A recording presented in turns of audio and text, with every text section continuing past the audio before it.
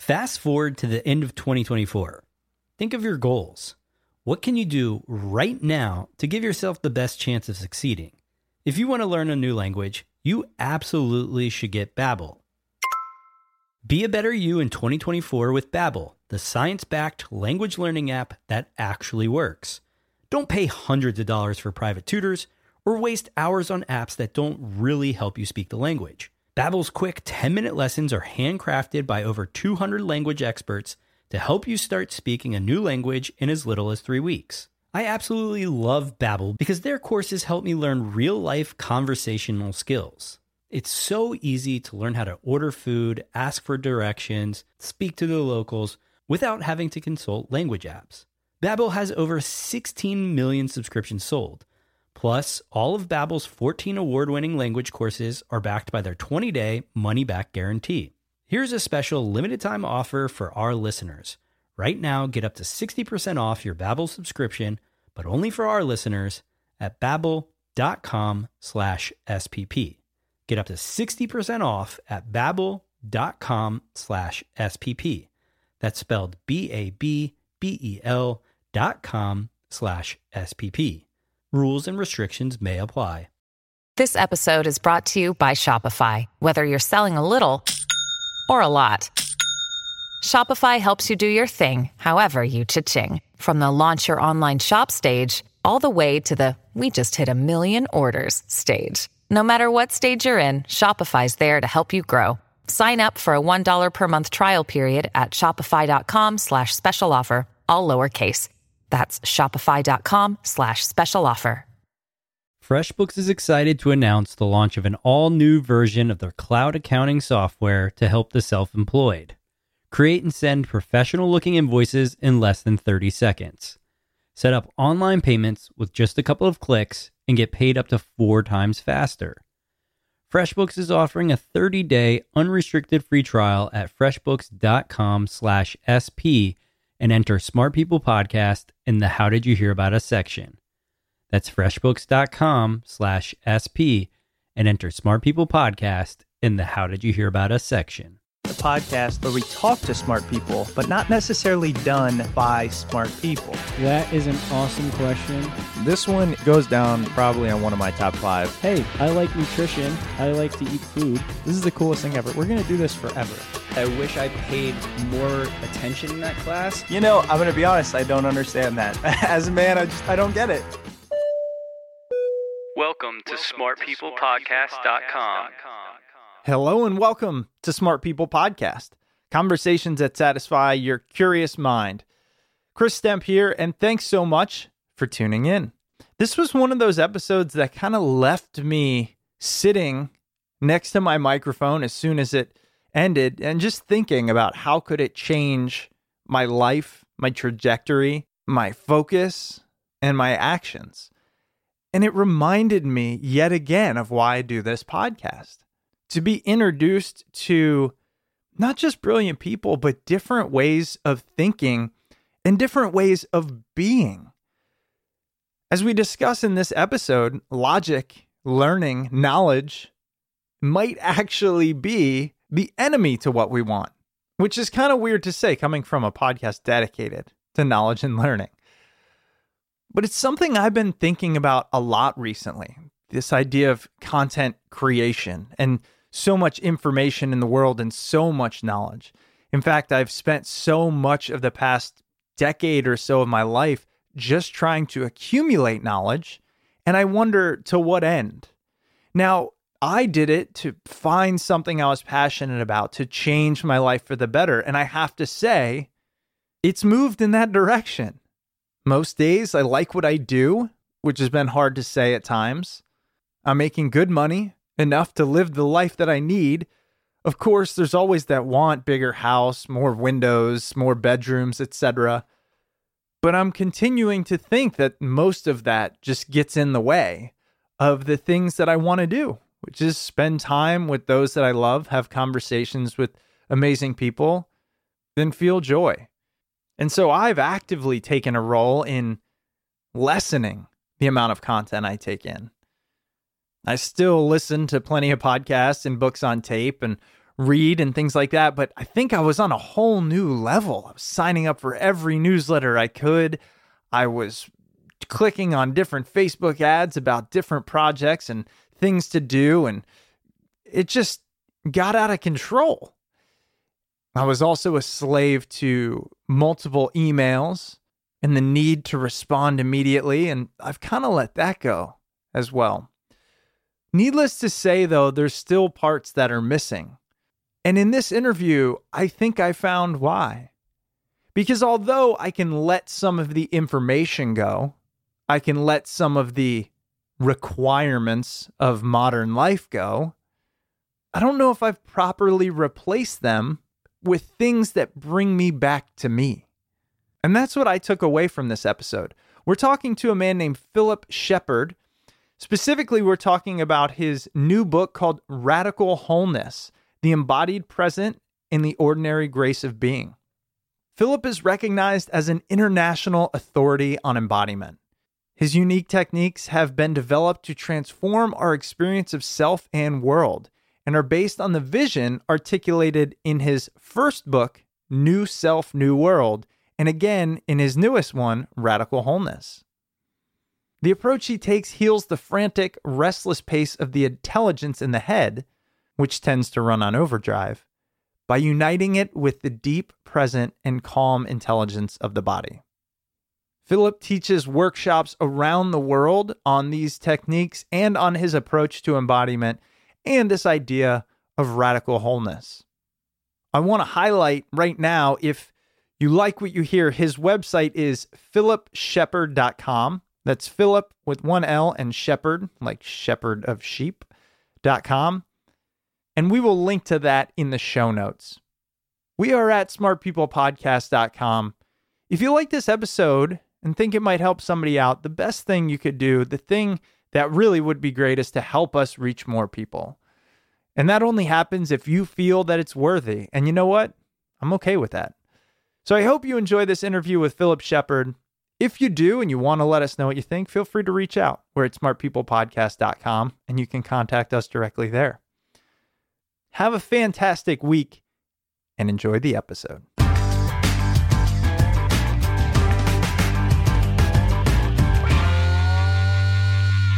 So, I mean, there's so much to cover. We'll be talking about your brand new book, Radical Wholeness. And as of this recording, so it's October 30th, it hasn't even come out yet, has it? November 21st is the big day. So how do you feel about that? Is there some anxiety leading up to a book launch? Maybe. I mean, I don't feel anxiety. I've just worked so long on it.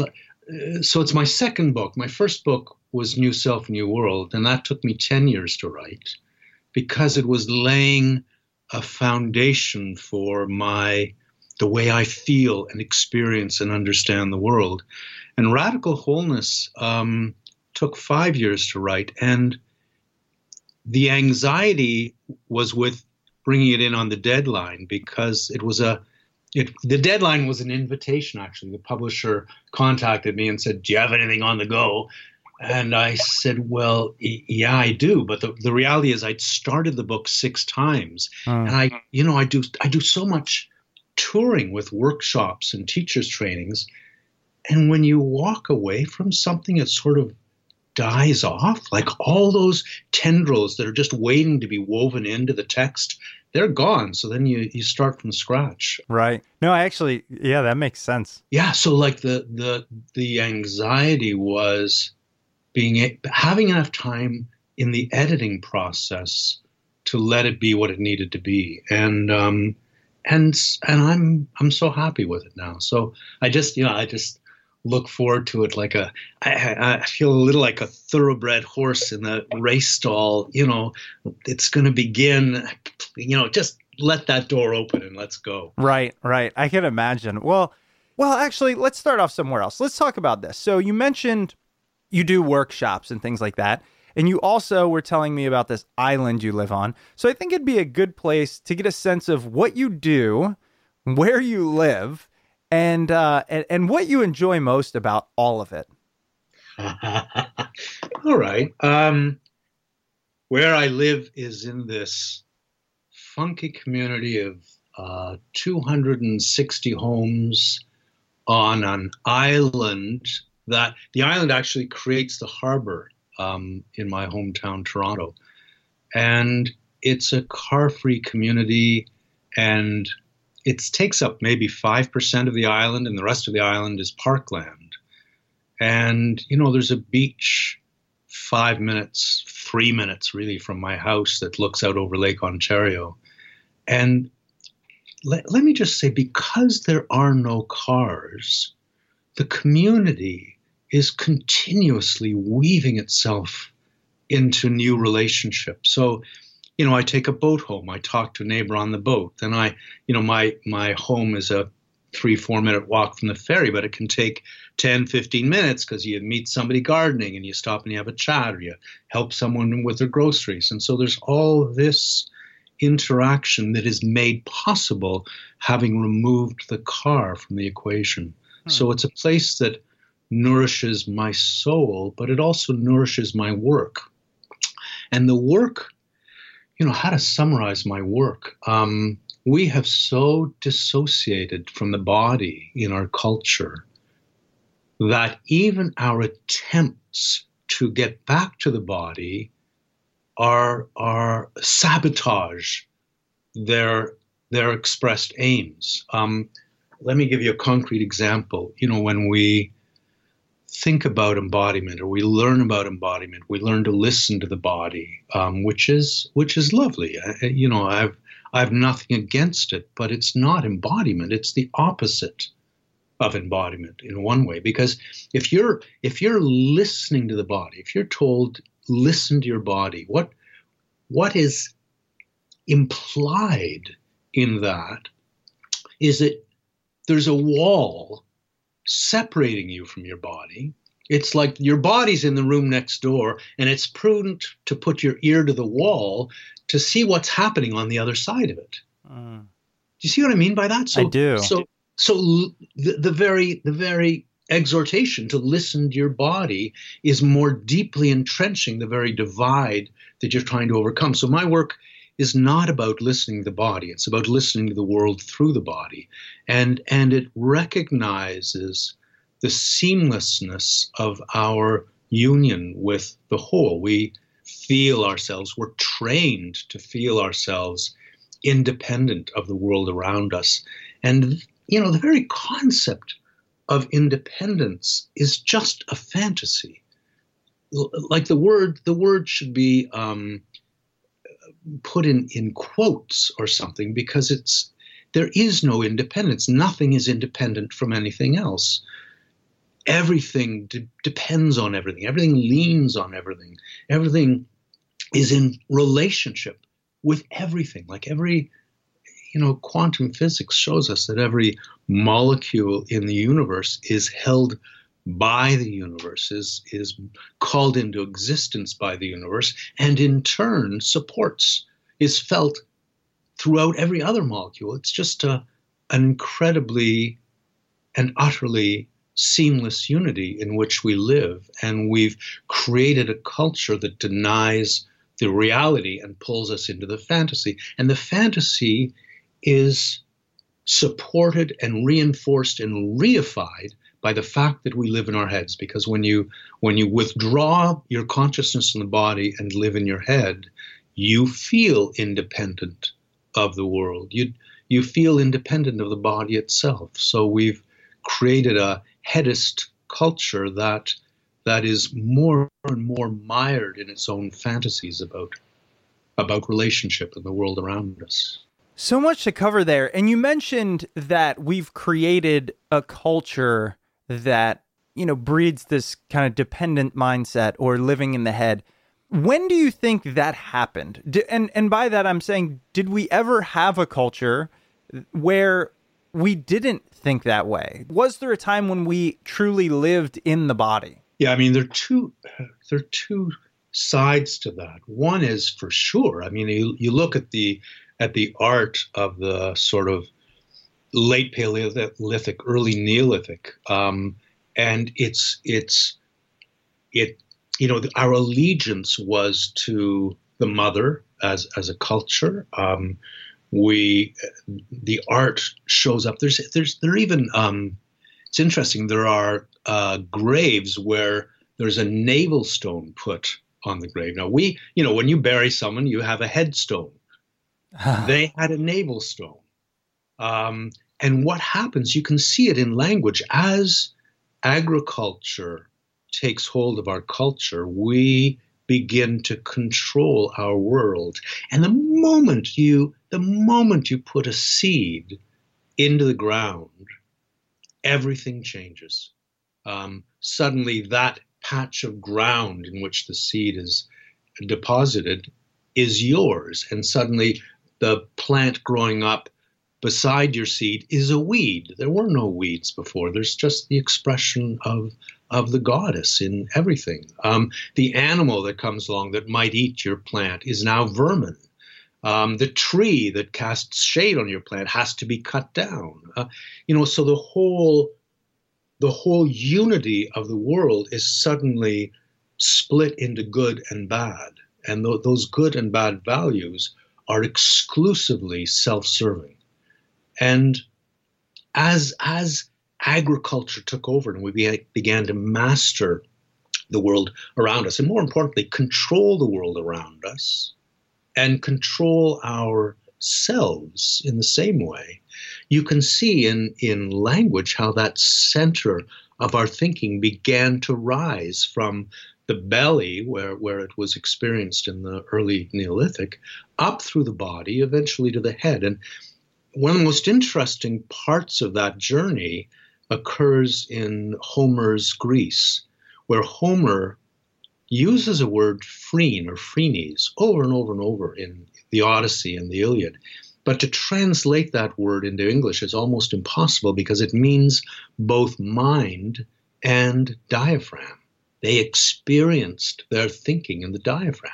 And then, again, by Plato's day, 350 BC or whatever, it's in the head. And we've been there, becoming, in general, more and more abstract with every passing century. It's difficult to wrap my brain around because of how indoctrinated or ingrained this idea of self and dependence and the brain is in all of us these days, right? So having not really been subjected to your line of thinking, I find myself, I want to understand it, but by wanting to understand it, I'm living in my brain and I'm, you know what I'm saying? So I'm like at odds with how to even proceed.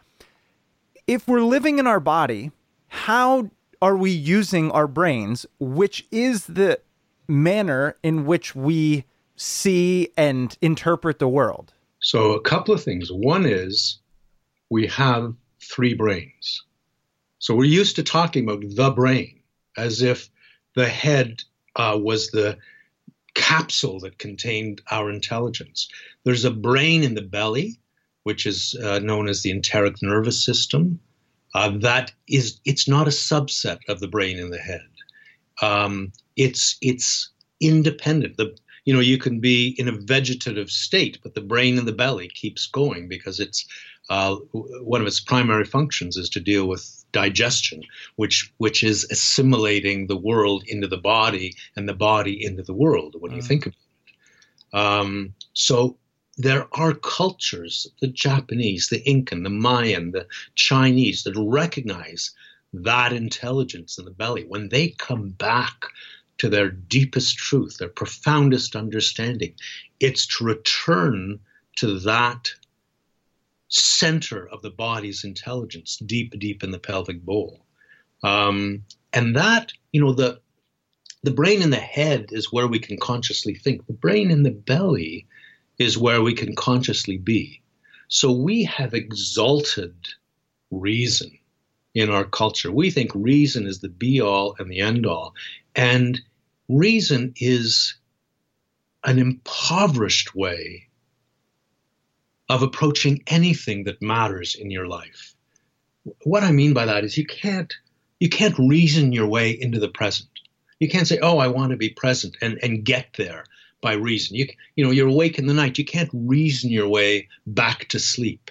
You can like relax into the body and come back to its need for sleep. But if you're up in your head trying to reason your way, that won't get you there. You can't reason your way into love or fulfillment. So reason is fabulous. I have nothing against reason, but reason, when it's being used to fulfill its promise, it is a servant to that deeper intelligence in the belly. And that deeper intelligence in the belly is the intelligence in our being that feels and understands wholeness.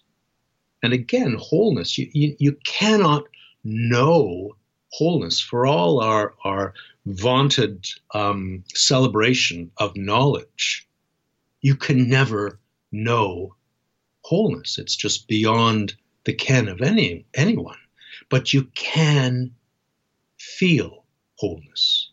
You can feel the wholeness of your body, the wholeness of your being. You can feel the wholeness of the present. And to me, that's where it's got to begin, because wholeness is the one reality. You know what really resonates for me is I know I am a top-down person. I know I put an exorbitant amount of energy into thinking and logic and uncovering and understanding. And it's at the core of, I think, where a lot of my anxious tendencies have come from.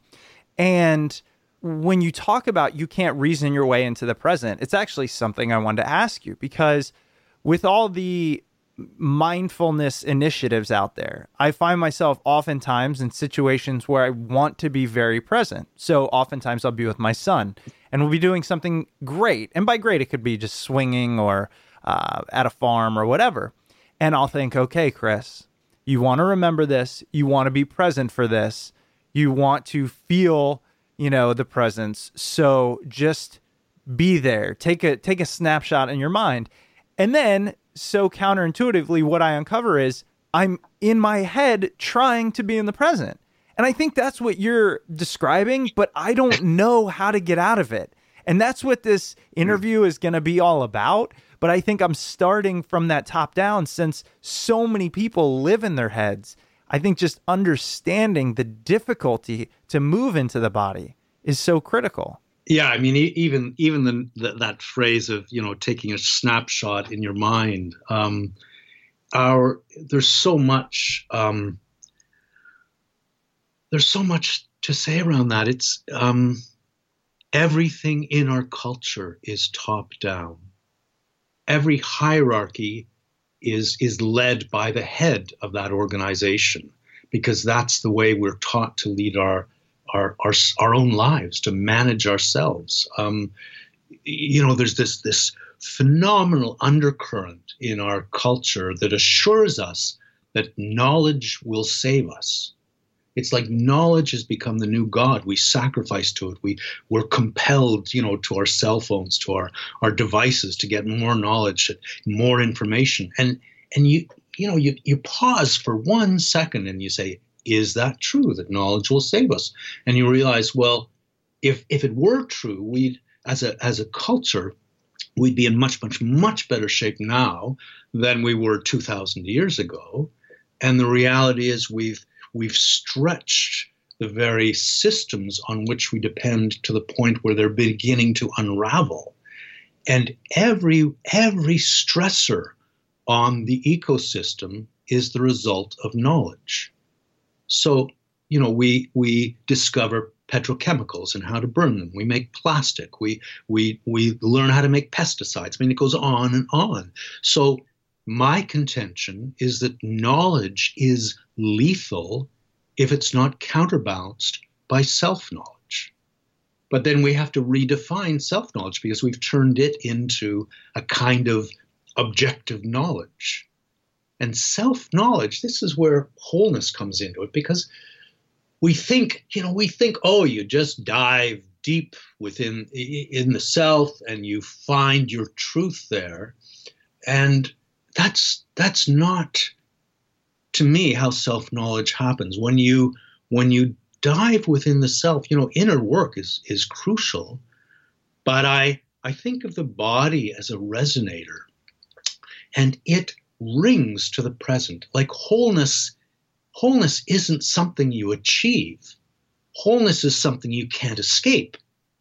I mean, there's no stepping out of wholeness. So then the job is to surrender to it. How do you surrender to your reality at this moment? And that surrender, it's like in our culture, we've stuffed the bell, the resonator of the body, full of cotton balls. We carry around all these tensions and divisions and frozen ideas within us, and how to find those corridors, those compartments, and soften them and open them and release the body, so that then you begin to feel the world through the body. So the struggle you're talking about, how to be present, there's a culture in Africa, the Anglo-Ewe culture, that shows up how biased our view of the senses is. The Anglo-Ewe culture doesn't have senses, doesn't recognize senses as we recognize them. They feel the world in the body. Their overarching term is sesalilame, which means feel at flesh inside. So they're not taking snapshots of the world. They are feeling the sights of the world in the body. They're hearing the sounds of the world in their body. They're feeling the currents of the present pulse through them. And it's a completely different thing, to see the world with the eyes, or to feel the sights of the world deep, deep in the pelvic bowl. It's just every one of our senses, when you look at it, imputes a boundary. We're back to the independence that we cling to as a culture. Sight, crosses the boundary of the self and arrives on the receptor of the eye. Or hearing, sounds of the world cross the boundary of the self and arrive on the receptor of the ear. All of our senses depend on the boundary. So the primary sense in the Anglo-Ewe culture is balance. And you think, well, that's weird, because we talk about having a sense of balance. There's an organ in the inner ear devoted to balance. Why don't we include it as a sense? Well, balance doesn't have a boundary. It doesn't enclose us from the world. It brings us into felt relationship with the world. So you feel the center of your weight in relationship to the center of the earth. And it's a very, very sensitive thing, but we don't like felt relationship. We like known relationship. So all of our senses become ways of objectively knowing the world rather than feeling it. This week's episode is brought to you by Casper. Casper is a sleep brand that continues to revolutionize its line of products to create an exceptionally comfortable sleep experience one night at a time. With 3 mattress models, the original Casper, the Wave, and the Essential, Casper mattresses are perfectly designed to soothe and cradle your natural geometry. Not to mention, the breathable design helps you sleep cool and regulates your body temperature throughout the night. And it's delivered right to your door in a small, how did they do that sized box, with free shipping and returns in the US and Canada. But the best part is that you can be sure of your purchase with Casper's 100-night, risk-free, sleep on it trial. After all, you spend 1/3 of your life sleeping, so you should be comfortable. Listen up. Start sleeping ahead of the curve with Casper. Get $50 towards any mattress purchase by visiting casper.com/smart and using SMART at checkout. That's casper.com/smart and offer code SMART for $50 off your mattress purchase. Terms and conditions apply. And now back to the episode. I like the analogy about balance and the inner ear, because I think in a nutshell, that kind of embodies this idea of we can think about it logically. We can talk about the mechanism by which we stand upright, or we can kind of feel that if you're on a boat and it's rocking, how your body instantly changes to stay upright. And that's more of a feeling. I don't know. That's kind of how I interpreted it. Yeah, totally. And if you're out in outer space, there is no sense of balance because you're out of relationship with gravity. Right. So balance requires felt relationship. Yeah, totally. Now, what about if you don't like the way it feels? Because, that's what I think my want to live in my head, and many people's want or even need or reaction to go to the head is we don't like the way it feels. And so we have to get upstairs and start figuring out why that is so we don't feel it again. Yeah, I would suggest that it's not so much that we don't like how it feels as that we don't know how it feels. So the dissociation from the body begins at such a young age. You think of how many hours as a kid you're made, as a young kid, made to sit at a desk and stifle the body's energy and pay attention to the head of the class, which is telling you to fill your head with these ideas, and then you'll succeed. I mean, it's an indoctrination that is communicated through our buildings, through our habits. When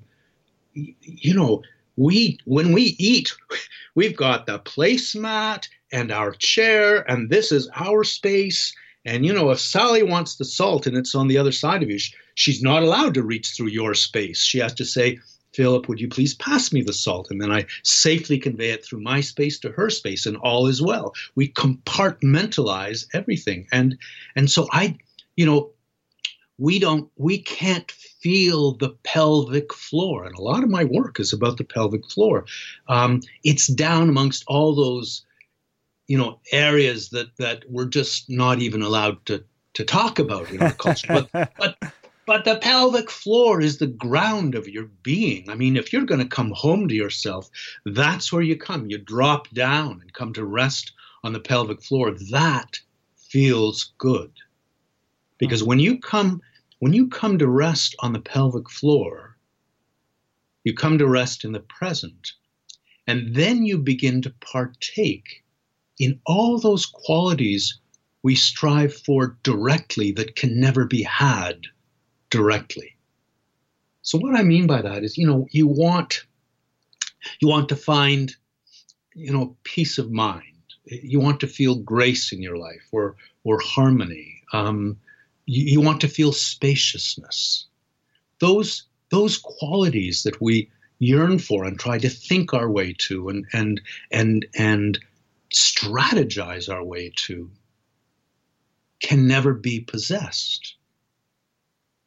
They belong to the present. The present is utterly at peace. The present is utterly spacious. The present moves with ineffable grace. You find personal harmony, not by possessing it, but through that surrender to wholeness that enables you to join the harmony of the present. So I have a question, though. Yeah. What about when we were talking about how we worship knowledge, which I absolutely, that really resonated. I like that. But we worship knowledge. Would that be saying that those cultures that didn't worship knowledge were better off? Because oftentimes in discussions like this, I find this kind of yearning to be in the past or in a culture that understood humans or humanity or the present more. But then I watch something like, and this is going to take us out of it, something like Game of Thrones or Vikings, and I think that must have sucked. Like, all they did is live and struggle and die. Are we saying that those cultures that might have had it right were better off, even though all of the things that we have, and by things, I don't even necessarily mean physical material things. I mean vaccines and abundance of food and warmth. I don't know. Those are things that I feel like logic has gotten us that are good things. Yeah, we don't want to go backwards. And I think that may be thrust upon us if we keep going the way we're going. But what's happened? Like if you look in a large scale at the evolution of our consciousness, we've experienced our consciousness as a really localized phenomenon. So in the early Neolithic, we experienced it in the belly. In Homer's day, they experienced it in the chest. By Plato's day, they were experiencing it in the head. And what's needed next is not, a renunciation of the head. It's to bring the head into relationship with that deep intelligence of the body, so that we feel our intelligence, our consciousness, not as a localized phenomenon, but more like an axis that runs through the body from the pelvic floor up to the head. And I think that almost like a bar magnet, and the way a bar magnet holds this field around itself, that axis of consciousness in the body holds the field of our intelligence. And it's an inclusive intelligence. It's not an either or. It's not either the head or, that thinking of the body. The deepest wound in our culture, one that has been inflicted on each and every one of us, is the separation of our thinking from our being. We've separated the head and its intelligence from the body and its intelligence. And when they come together, what happens is you begin to feel every thought. And it's a holistic, inclusive experience that is rich, rich, rich. And it's so different. I mean, at this point, it literally hurts me to contract from the body and think just in the head, which for many years was my, conditioned modality. That transition to wholeness, to where the whole of your being is present to the world and to your every thought, is just so much easier and richer and truer, and sidesteps that frantic state of should I, shouldn't I, how should I, what, all that stuff that obsesses us. The bottom line is you have a choice that you can guide yourself. You can contract from the body, contract from the world, and try to figure it all out and manage your way there through ideas and what should be done. Or you can drop down through the body, come to rest in the pelvic floor, feel the currents of the present, and find guidance there. And so your thinking is no longer encased from the world. It's moving hand in hand with the world. So you're not saying shut off the thinking, right? You're saying do it in a way that is connected to how we feel as well. Because how do you utilize this mentality in a world, in a culture that is very top down, with all of our needs that have to be met? What we've done in our culture, or what's been done to us, I mean, it's both, right, is we've disabled our ability to feel the whole. We literally have forgotten what it means to listen with the whole of our being, to speak from the whole of our being, to feel the present as a whole. We've shattered the world into component parts. So all we know is unintegrated ideas and unintegrated emotions. And we're trying to paste these things together with the head. You know what? The head is brilliant, but its brilliance is its ability to pull things apart. That's what the word analysis means, to break into pieces. And it's great at that, but it's incapable of integration. So if you want to integrate, the only way to do it is to bring that down to rest in the pelvic bowl. And I worry because that may sound abstract, but literally you can take a thought in your head that's racing around, and that's the thinking of your head, and you can allow that thought to move down through the body's intelligence and come to rest in that place where you encounter your core, And that thinking in the head integrates and becomes the thinking of your being. And the thinking of your being is inclusive of the head. It's not exclusive. And all that frantic, obsessive agenda trying to get it right softens into the present and lets you land there. And what starts out as an unintegrated, frozen idea, as it travels down through the body, becomes a sensitivity. Now, that may sound kind of not very useful, but when you think about our definition of intelligence, you realize that the part of us that has defined intelligence is the part of us that excels at analysis. And so we've defined intelligence as the ability to reason in an abstract fashion. And that's certainly one part of intelligence. But for my money, that's like this narrow bandwidth on this massive spectrum. And when I look at that spectrum and I try to characterize it, first of all, I see our intelligence as sensitivity. And I don't care if it's a sensitivity to a child's tears, to the touch of sunlight on your face, to waves rolling in on the beach, to arithmetic relationship. Any sensitivity is a form of intelligence. But the thing about a sensitivity is it's reactive. It's necessarily reactive. So if the retina didn't react to light, we wouldn't see.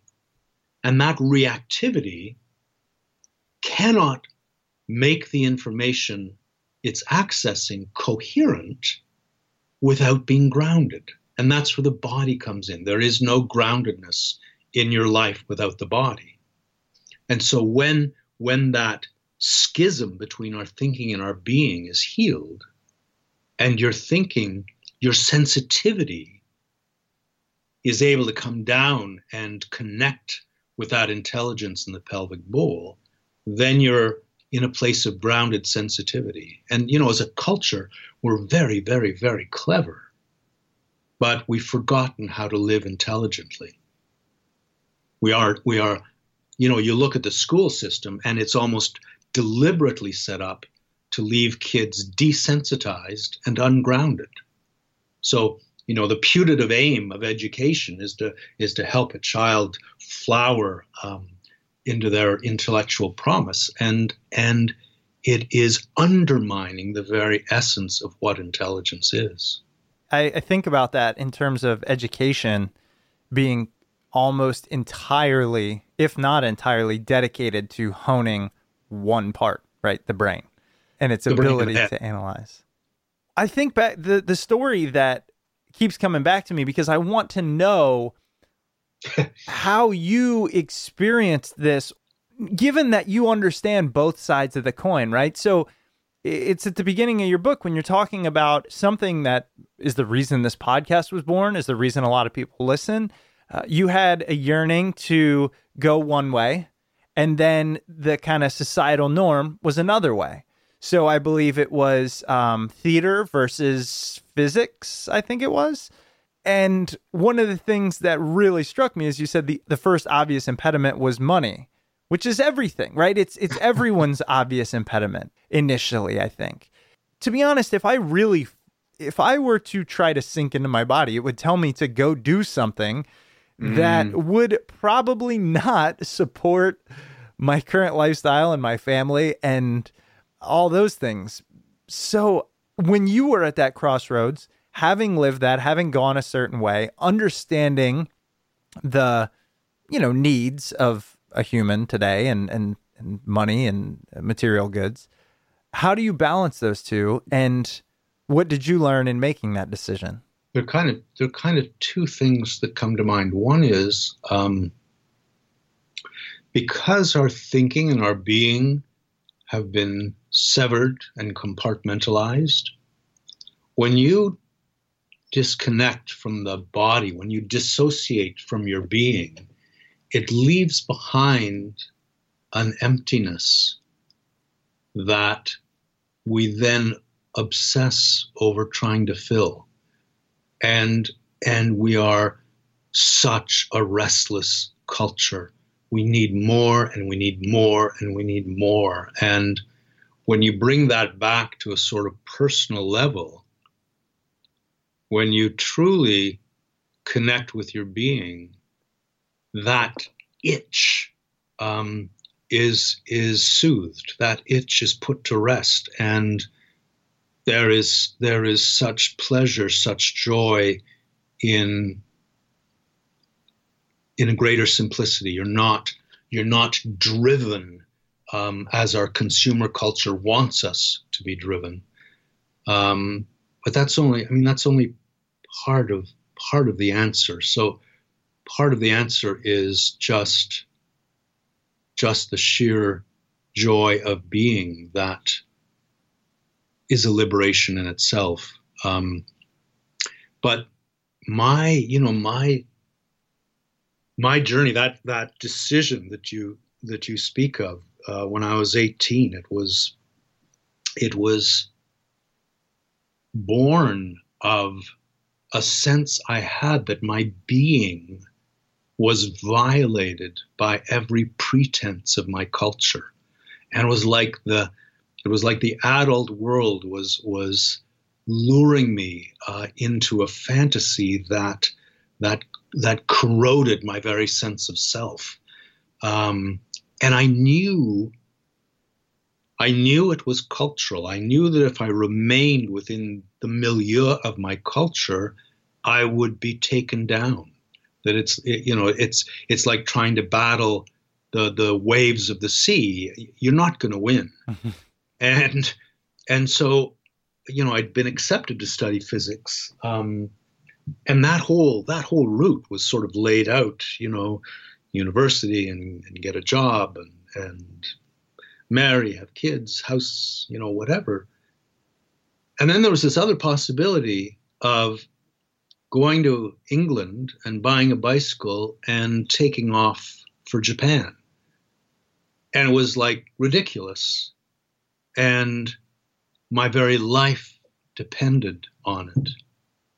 And as I cycled through Europe and the Middle East and India, I traveled through so many different cultures. I mean, even neighborhoods, you feel the difference in the way they understand what it is to be human. And every culture is just that. Every culture is a story about what it means to be human. And every one of those stories I passed through was luminous. And every one of those stories was limited. But what it meant was, after 2 years, when I came back home with the ability to ask questions that I could not have formulated if I'd remained within that milieu. It's like a fish trying to question water. It's the only reality it knows. And so that, to come back to the practicalities, we tend to fantasize and attach to a certain image of how our lives should be. And planning and all that stuff, I have nothing against it if it's integrated, if it's brought back in contact with your being. But there's this other aspect. When I was traveling, I didn't have a tent. I slept outside everywhere I went.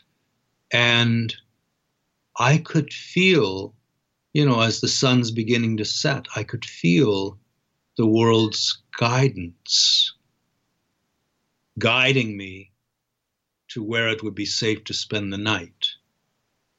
And my survival depended on that. So it was a sensitivity in a way I had to develop. But that same guidance is there in my life at every moment. And our fantasies about needing to and being able to control our lives can displace us from the rich experience of being nourished by the present. And now a quick word from this week's sponsor. Racing against the clock to wrap up projects, prepping for meetings later in the afternoon, all while trying to tackle a mountain of paperwork? Welcome to life as a freelancer. FreshBooks is excited to announce the launch of an all-new version of their cloud accounting software to help the self-employed. It's redesigned from the ground up and custom built for the way you work. Get ready for the simplest way to be more productive, organized, and get paid quickly. Create and send professional-looking invoices in less than 30 seconds. Set up online payments with just a couple of clicks and get paid up to 4 times faster. See when your client has seen your invoice and put an end to all the guessing games. FreshBooks is the perfect tool for any service-based small business. It's an absolute joy to use. FreshBooks is offering a 30-day unrestricted free trial at freshbooks.com/SP and enter Smart People Podcast in the How Did You Hear About Us section. Once again, that's freshbooks.com/SP and enter Smart People Podcast in the How Did You Hear About Us section. And now back to the episode. As you describe your journey on the bike and the world guiding you, I mean, it sounds beautiful. And I know the way it's described in the book, and you talk about fences, you know, in America, not being able to sleep outside and things like that. I have this counter story.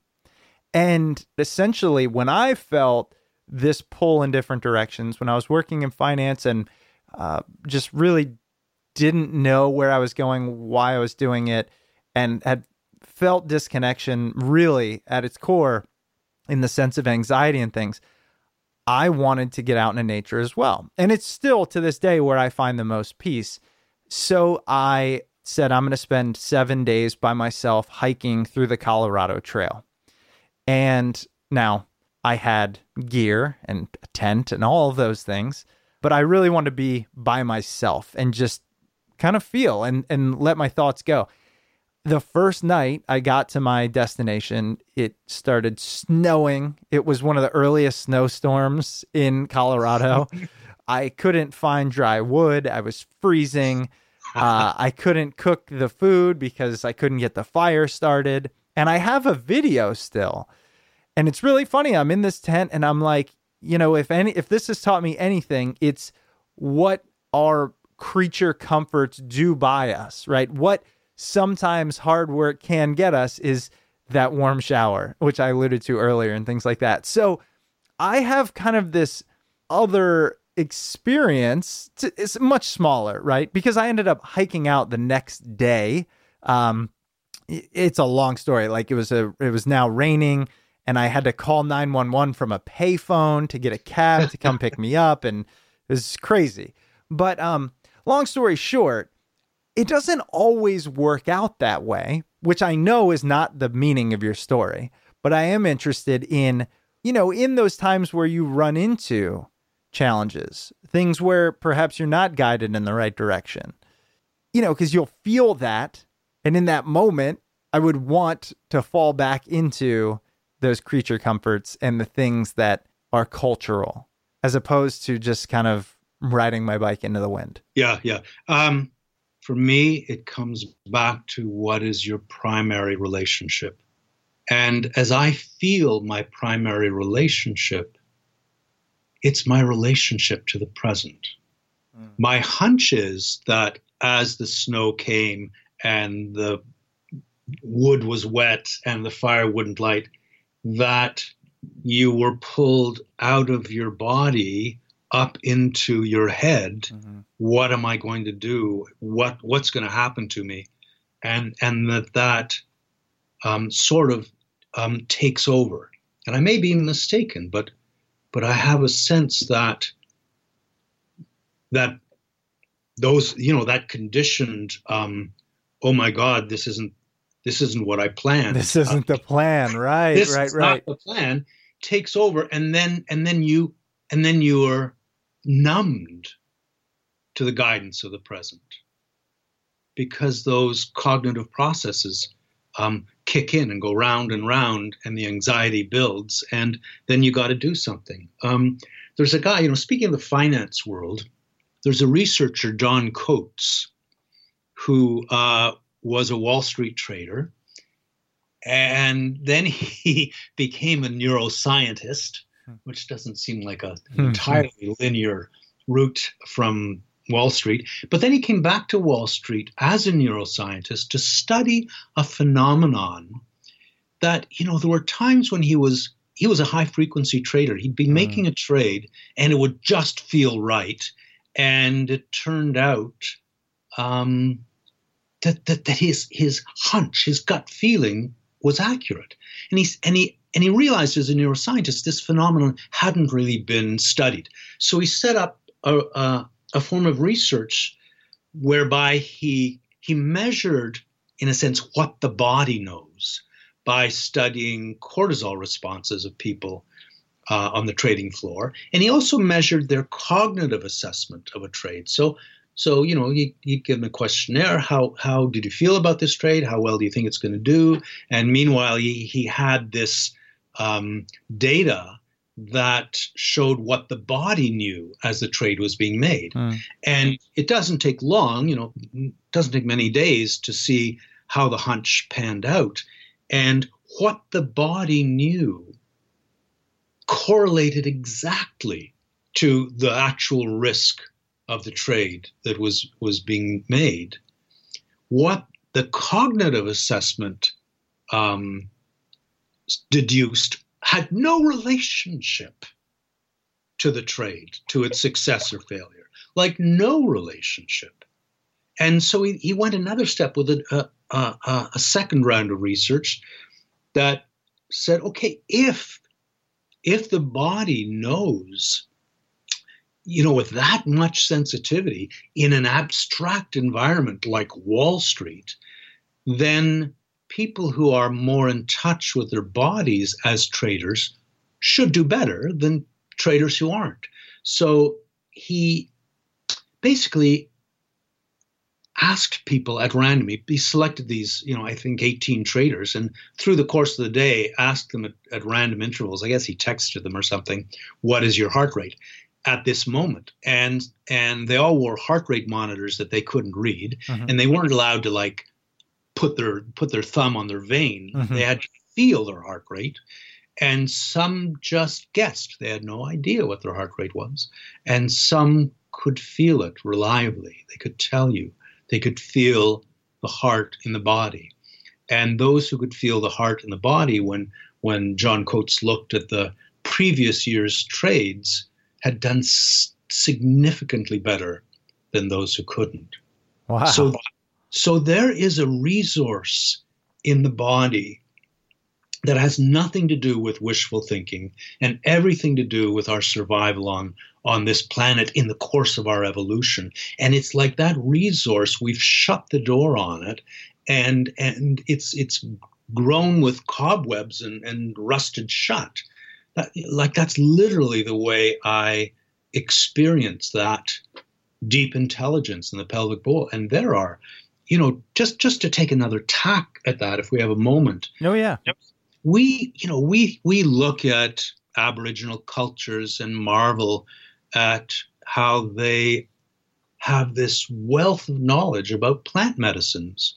And we assume that it was derived, over millennia by trial and error. And that is absolutely absurd if you think about how that would play out. So, John has a headache. Oh, good. We haven't tried this plant for a headache yet. John, eat this plant. Oh, no, John died. Right? Now, is there anyone else who has a headache? Because we have another 77 plants to try for headache. Right? No. People feel the plant offering itself in their need. And, there are two books that come to mind. One is Original Wisdom by a great guy, Robert Wolfe, who basically was taught by the Sengoy culture of Malaysia how to know the world in this other way, how to come into the whole of your intelligence, not supervised by the abstractions, but serviced by those abstractions, supported by those abstractions as they are allowed to integrate. And then you feel the present. And how can you not feel the present? The whole of the universe is felt by every molecule in your body.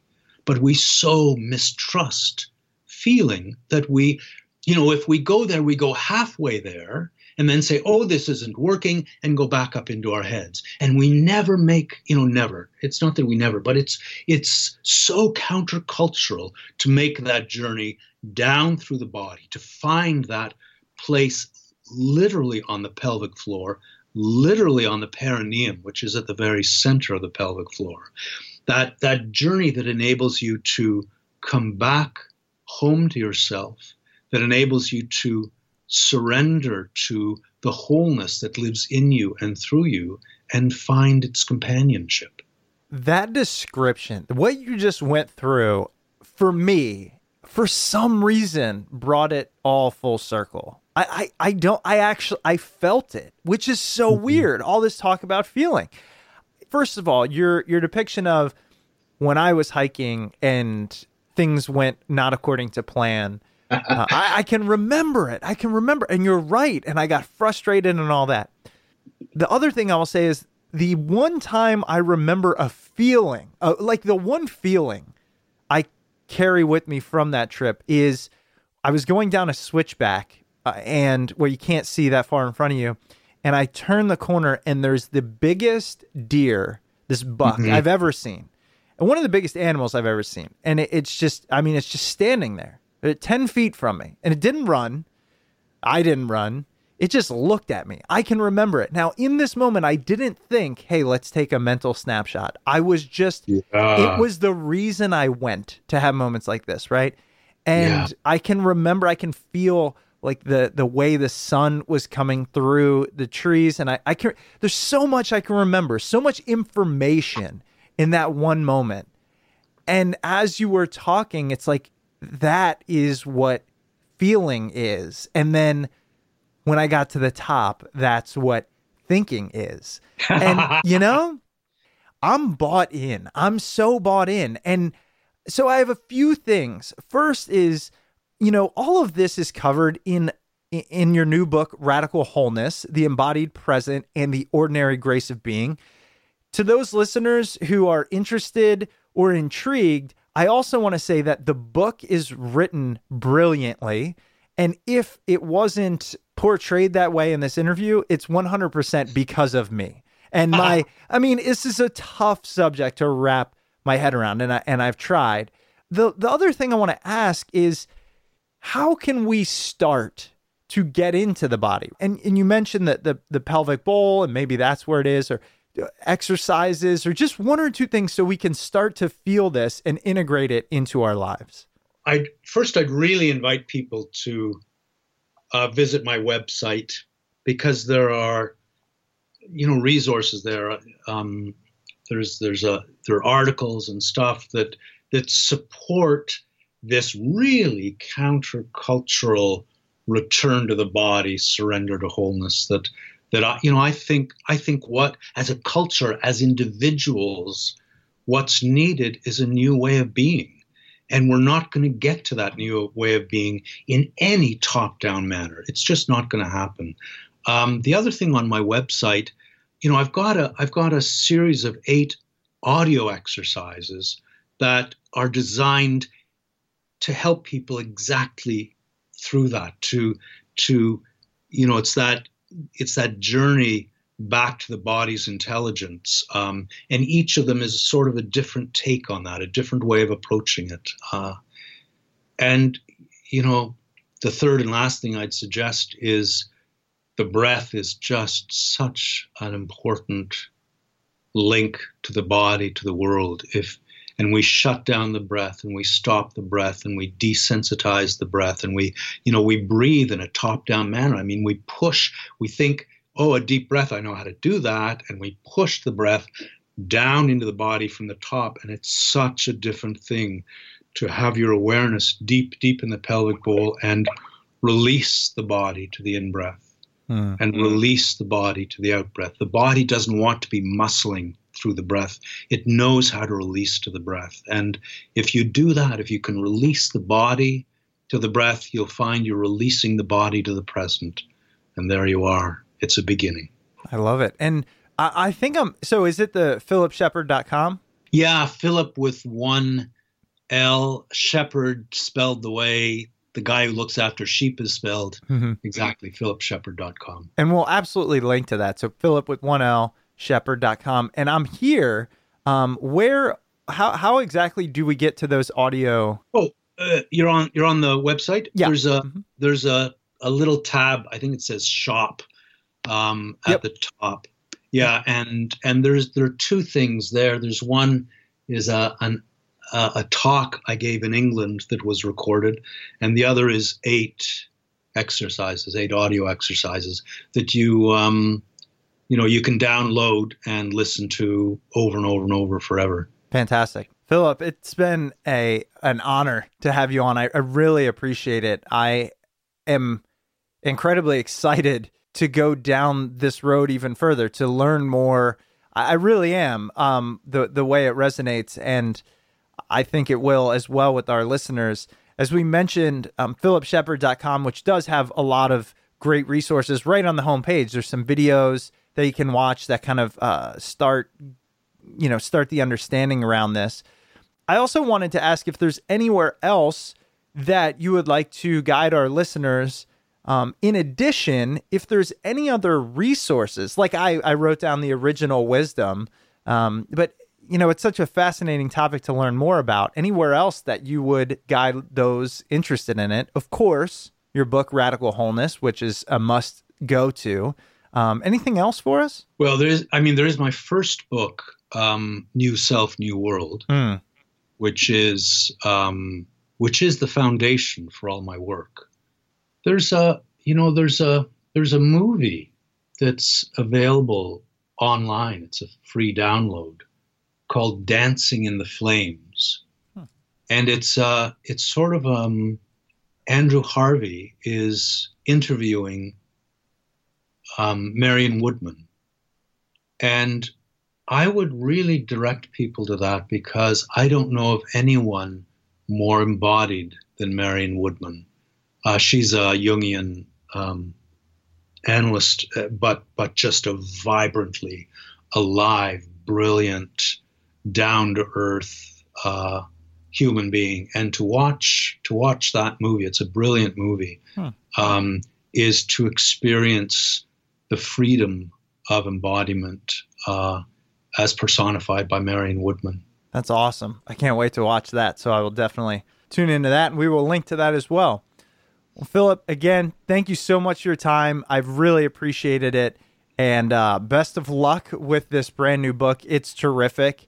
I got a chance to read it, and I know that before it comes out, you might wonder how it's received, but I can tell you, I think it's a real piece of art. So thank you for that.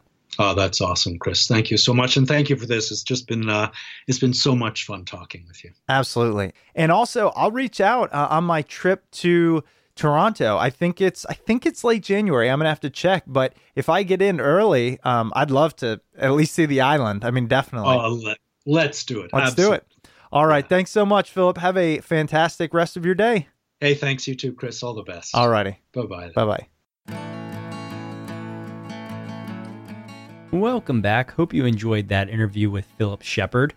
Philip's book, Radical Wholeness, The Embodied Present, and the Ordinary Grace of Being can be found at your local bookstore and on Amazon when it comes out on November 21st.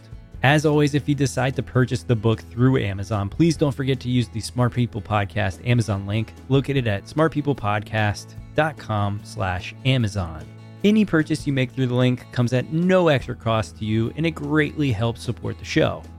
If you're looking for other free and easy ways to support the show, you can head over to iTunes and leave a rating and review over there.